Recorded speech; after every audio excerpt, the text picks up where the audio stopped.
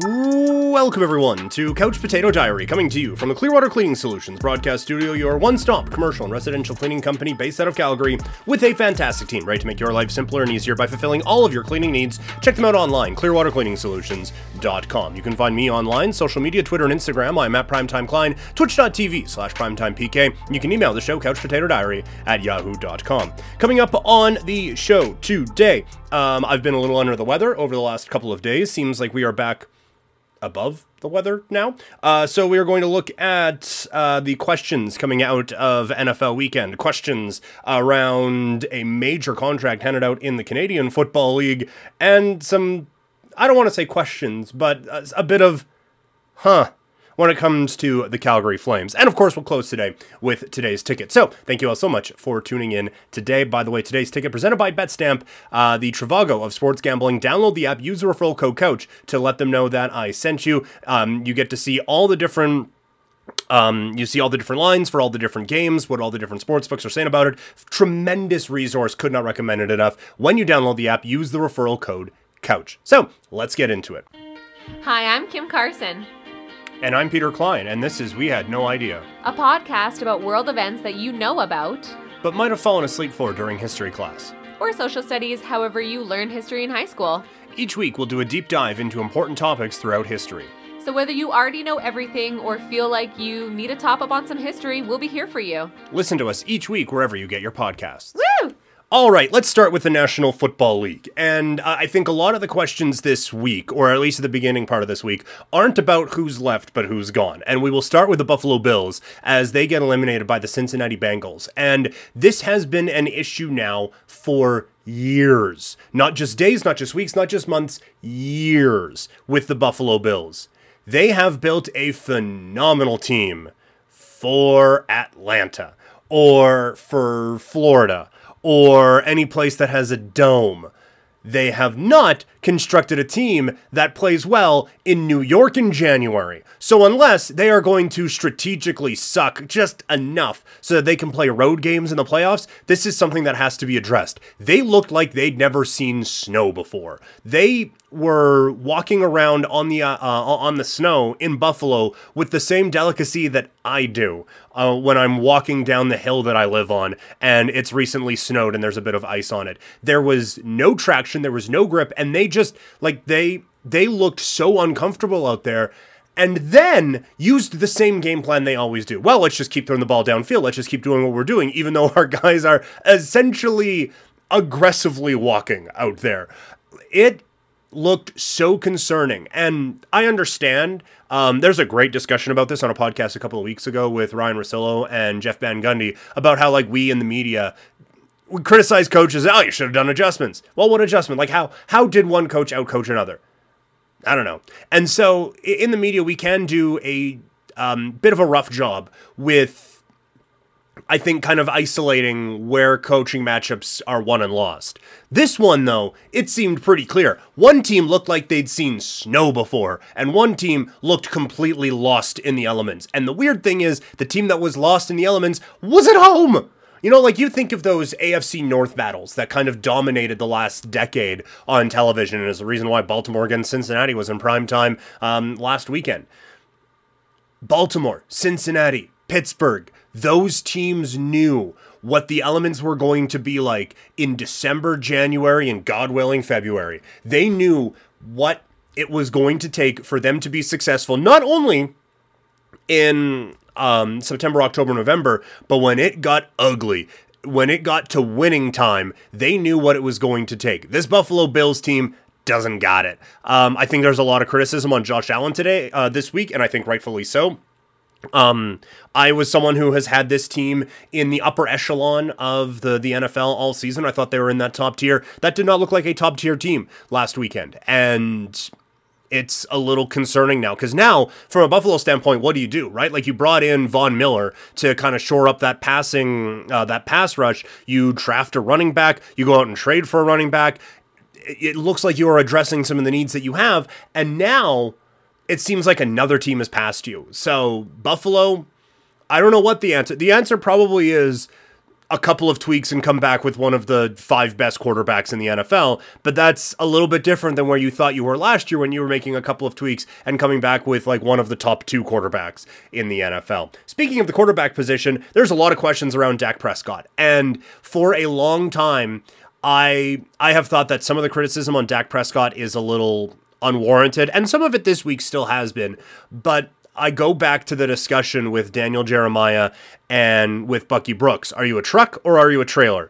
And I think it's pretty clear that Dak Prescott is a trailer getting paid like a truck.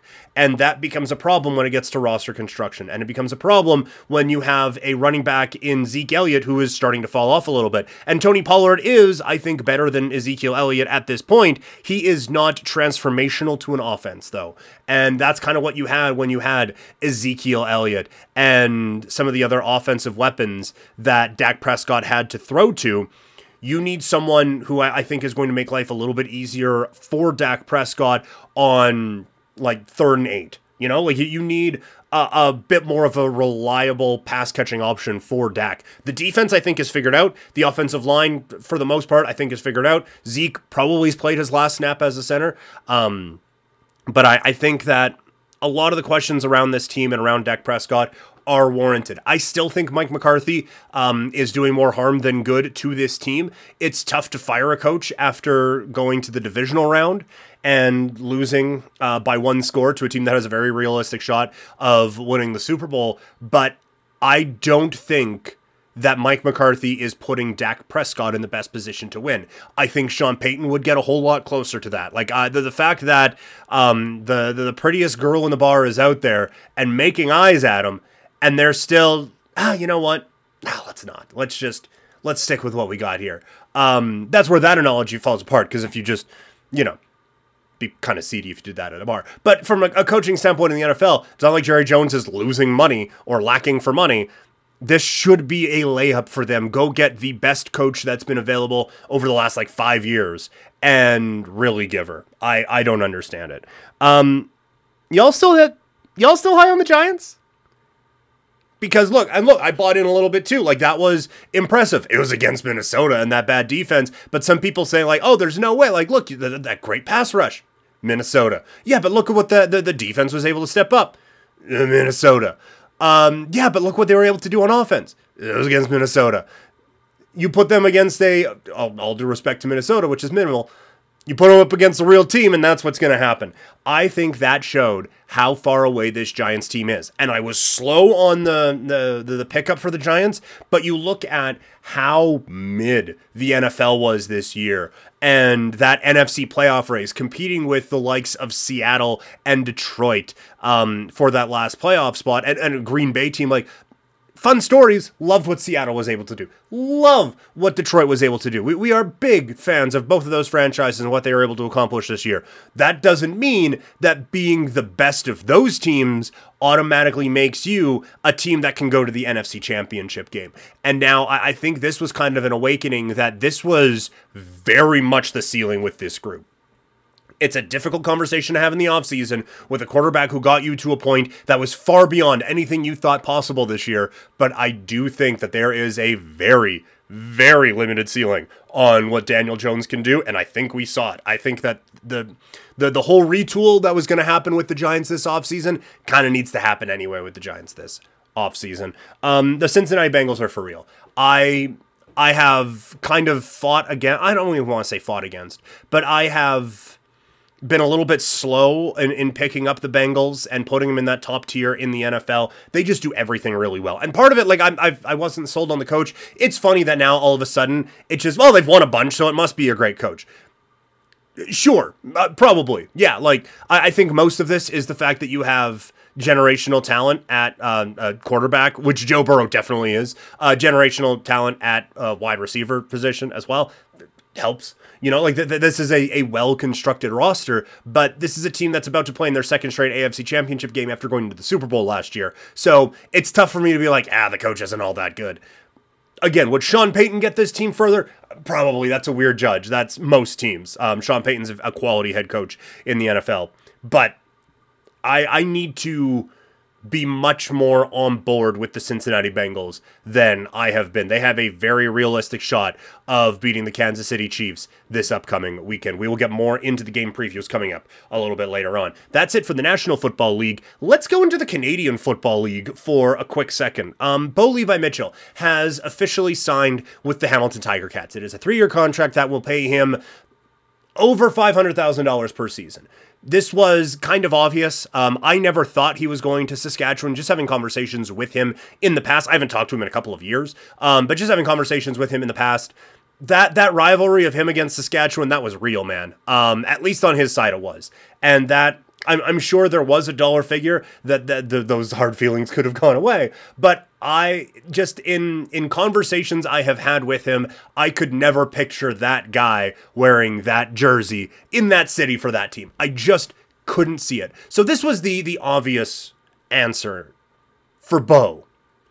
For Hamilton, I think one thing we need to ask ourselves, and I get there was a lot of hype, and look, Bo Levi-Mitchell is one of the great quarterbacks of this generation, probably the great quarterback of like the post-Ricky Ray, Anthony Calvillo era, right? I get there's some overlap there for sure, but of this era of the Canadian Football League, Bo is the standard holder. He is the golden boy. He is everything that the Calgary Stampeders wanted. There should be video tributes galore around Bo Levi-Mitchell. He was able to lead a dominant era of Calgary Stampeder football. Are we sure he's any good anymore? Because he lost his job last year. And not for, you could, if someone wants to tell you, oh, he was banged up, I don't know, probably he ain't getting less banged up. I will put it that way. And that's no inside, oh, I've talked to him. I, again, haven't talked to the guy in a couple of years. But I'm just saying, like, he is at a point now where he's not just bouncing back from shit.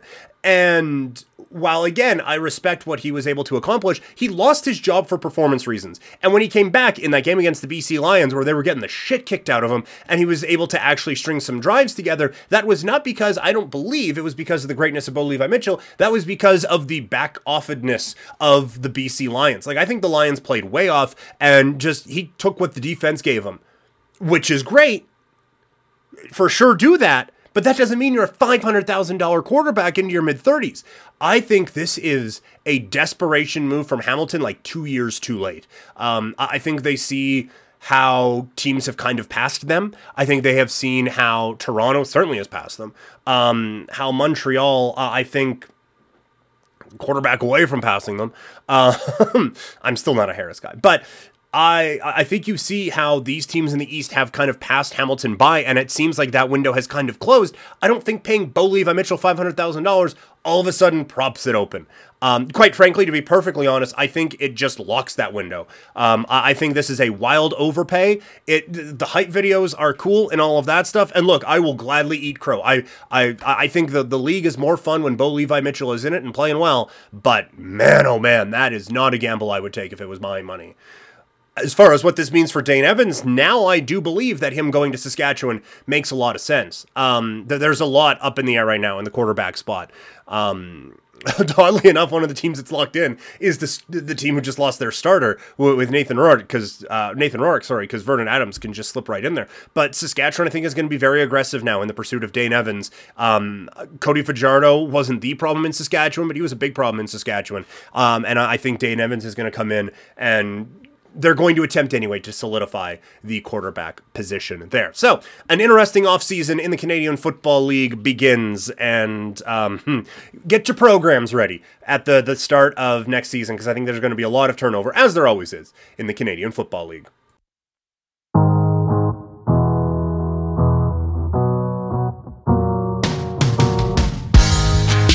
Music that you hear on Couch Potato Diary is provided by Wasted Talent. You can find them on Instagram at Wasted Talent, with X's where the A's would be, and you can find their producer on Instagram at Tommy Fresh Music.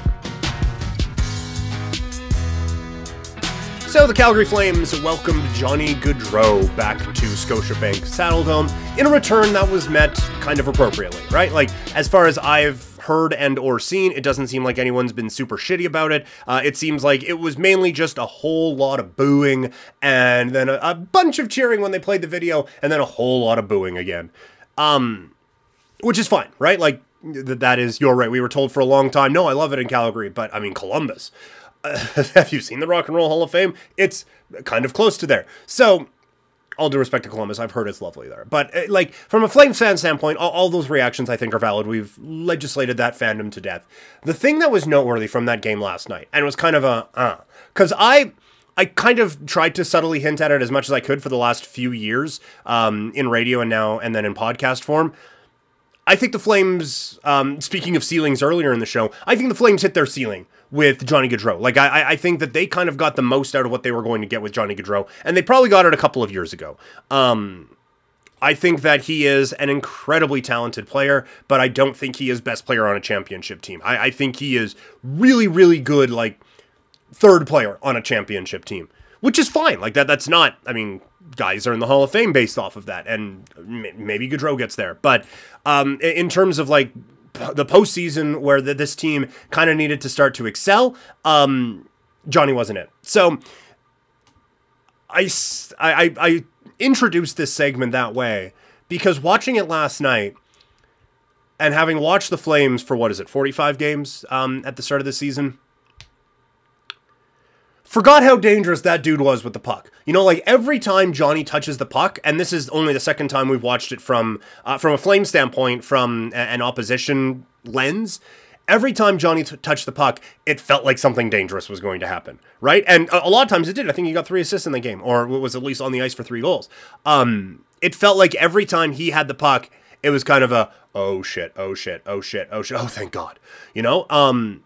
And the thing that really caught me, and the thing that made me go, this Calgary Flames team does not have that. You know, like, I do still think that for playoff time, this team is built a little bit better, and I think, given the chance to gel, this is still a very good hockey team. But they don't have that. They don't have one dude on this team where, when he has the puck, it's, oh shit, oh shit, oh shit, oh shit. They have a lot of good players, right? Like, Huberdeau, incredibly creative. Nazem Kadri, excellent player, has been the Flames' best player for long stretches this season, right? But they don't have that. They don't have danger on every shift. And it's something I've talked about before. They don't have, I'm taking this game over guy. They have guys who you look back and, oh, that guy had a really good game. But it's a different feel to it when Johnny did it. It's a different feel to it when some of those other star players do it. And it doesn't feel that way with this Flames team right now. And so while I think, again, Huberdeau, really good hockey player. Kadri, really good hockey player. Lindholm, really good. Like, they have a bunch of really good hockey players. They're kind of missing a dude, though, you know? And Gaudreau is more of a regular season dude than a playoff dude. But there's still a bit of dude lacking on this Flames team. And lastly, this is the first time we've talked since Bruce Boudreau was officially fired by the Vancouver Canucks. We're not going to go into that whole situation. It was disgraceful how they handled it. And the main thing I say, it is one of my favorite terms. It's loser teams doing loser team stuff. Like, there is no part of that was handled like this was a quality organization. You know, like, that there is no part of any of that where you come away from it thinking, oh yeah, this team's got 2 hands on the steering wheel, don't they? Nuh-uh. There's zero part of this gives you any confidence in anything that the Canucks are doing. A, to have this out there so much. B, to just be willfully ignorant about how gross this roster actually is. And we've talked about Canucks roster construction before. To just be so blah about how bad this team actually is and how Bruce still might be getting the most out of them, which maybe is a problem for this Canucks group. But it's whistling by the graveyard with this roster, and it is just being so blind to the fact that you are taking a clear step down in the coaching tier when you go from Bruce Boudreau to Rick Tocchet.